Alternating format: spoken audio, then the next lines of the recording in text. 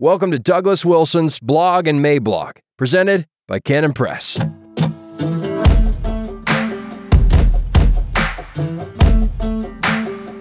Christian Nationalism, the movie, December 13th, 2023. Introduction. This was inevitable, I suppose.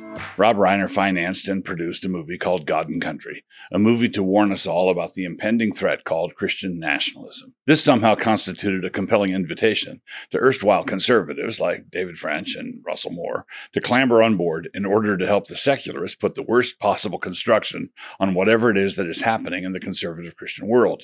We will get to that in a little bit. You notice that the clip below Reiner's tweet has a disclaimer that says the clip has some, quote, potentially sensitive content. That content appears to consist of people disagreeing with Rob Reiner, which just by itself almost garnered the film an R rating. I appreciated Meg's observation as well. She knows, as few others do, what sort of play is being run on us.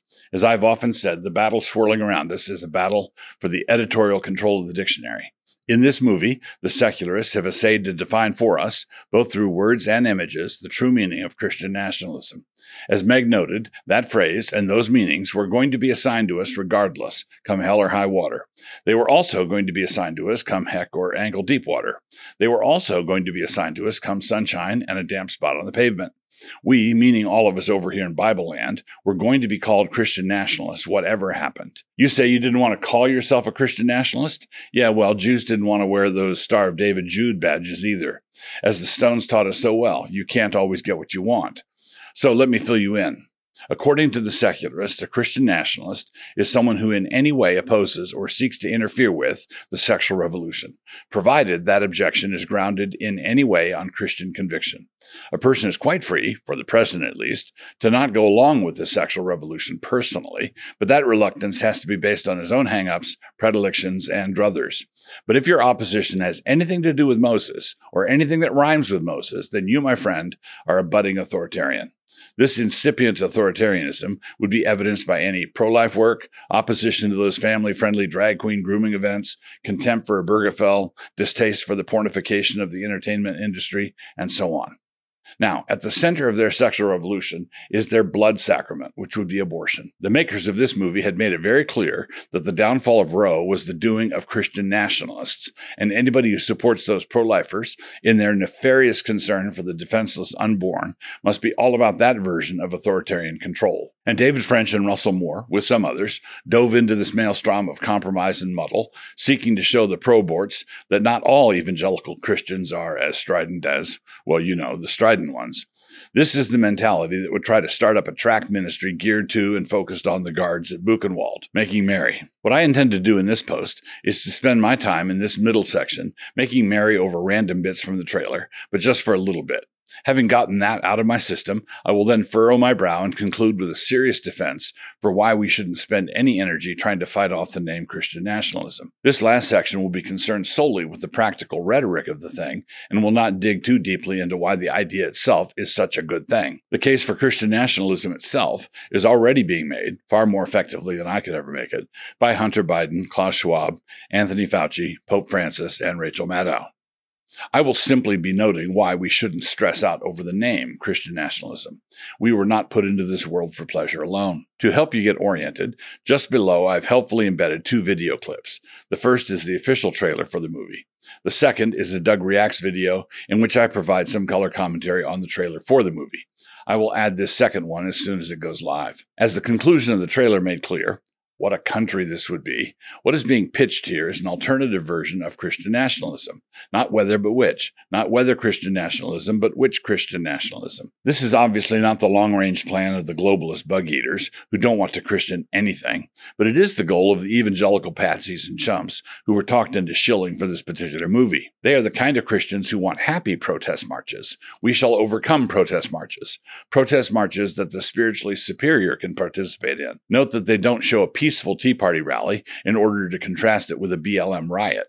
Why didn't they do that? They didn't do it because they are, as the prophet Amos might have put it, smug in Zion, Amos 6:1. They want a Christian nationalism, but with a Christianity that has no sharp edges, no sense of real righteousness, but which does ride along to the swelling chorus of Jesus' words made palatable by self-congratulation. It was really something to observe. They got all the characters for this movie on both sides right out of central casting. J6 footage. Check. Confederate battle flag. Check. Nazi-looking cross. Check. Heavily armed dudes. Check. Huge American flags. Check. And then, on the other side, a happy little soup kitchen. Check. The values of inclusion. Check. Grown-up theater kids. Check. Teeny American flags. Check.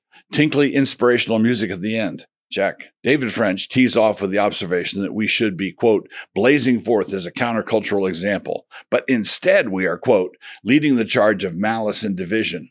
It is clear that French has an idea in his head that unbelieving cultures like being challenged by countercultural examples, and that if we only did it right, they would eat our new countercultural way of doing things out of a can with a spoon. But actual countercultural movements collide with establishments. Genuine countercultural movements are never welcomed with polite golf applause, contra French. Right before that was a placard that told us that Jesus was a refugee. Yes, he was. The Holy Family fled to Egypt because Judea was being governed by a bloodthirsty maniac who thought nothing of slaughtering the little boys around Bethlehem. And when Joseph brought his family back from Egypt, he decided to settle them in Nazareth because Archelaus had succeeded Herod the Great. Joseph, Mary, and Jesus were refugees, all right, doing whatever they could to evade the government.